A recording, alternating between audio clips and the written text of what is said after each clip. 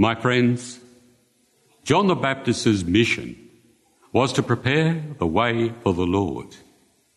As John the Evangelist says, John the Baptist came as a witness to speak for the light, so that everyone might believe through him.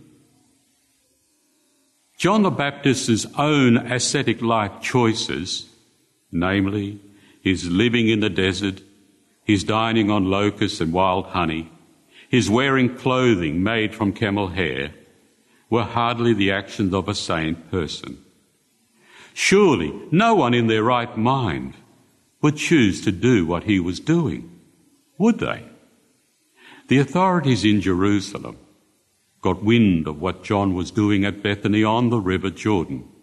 So they sent a number of priests and Levites to investigate on site and to report their findings back to them. "Who are you?" was their opening question. John's answer was quite emphatic.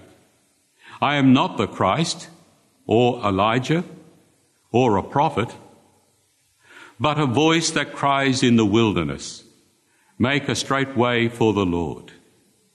It really wasn't the answer that they were expecting. Their supplementary question tried to prize more information from him on his authority for baptizing the Jewish citizenry in the Jordan. So they asked, "Why are you baptizing if you are not the Christ, Elijah, or a prophet?" And John's reply was equally emphatic.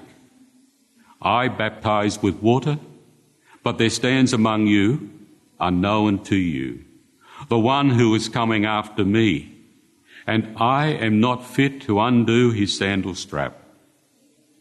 In reality, John downplays the significance of his mission.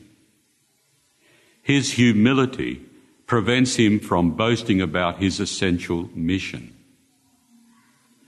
John himself would acquire a small company of disciples, but some of these would abandon him and follow Jesus after Jesus came to John to be baptized. And John had personally identified Jesus as being the Christ. We can learn quite a lot from John the Baptist. He was assigned the mission of preparing the way for the Messiah. And we, being baptized Christians, have been given an assignment too. Our baptismal assignment, our baptismal mission, is to share the good news of Jesus Christ with the world.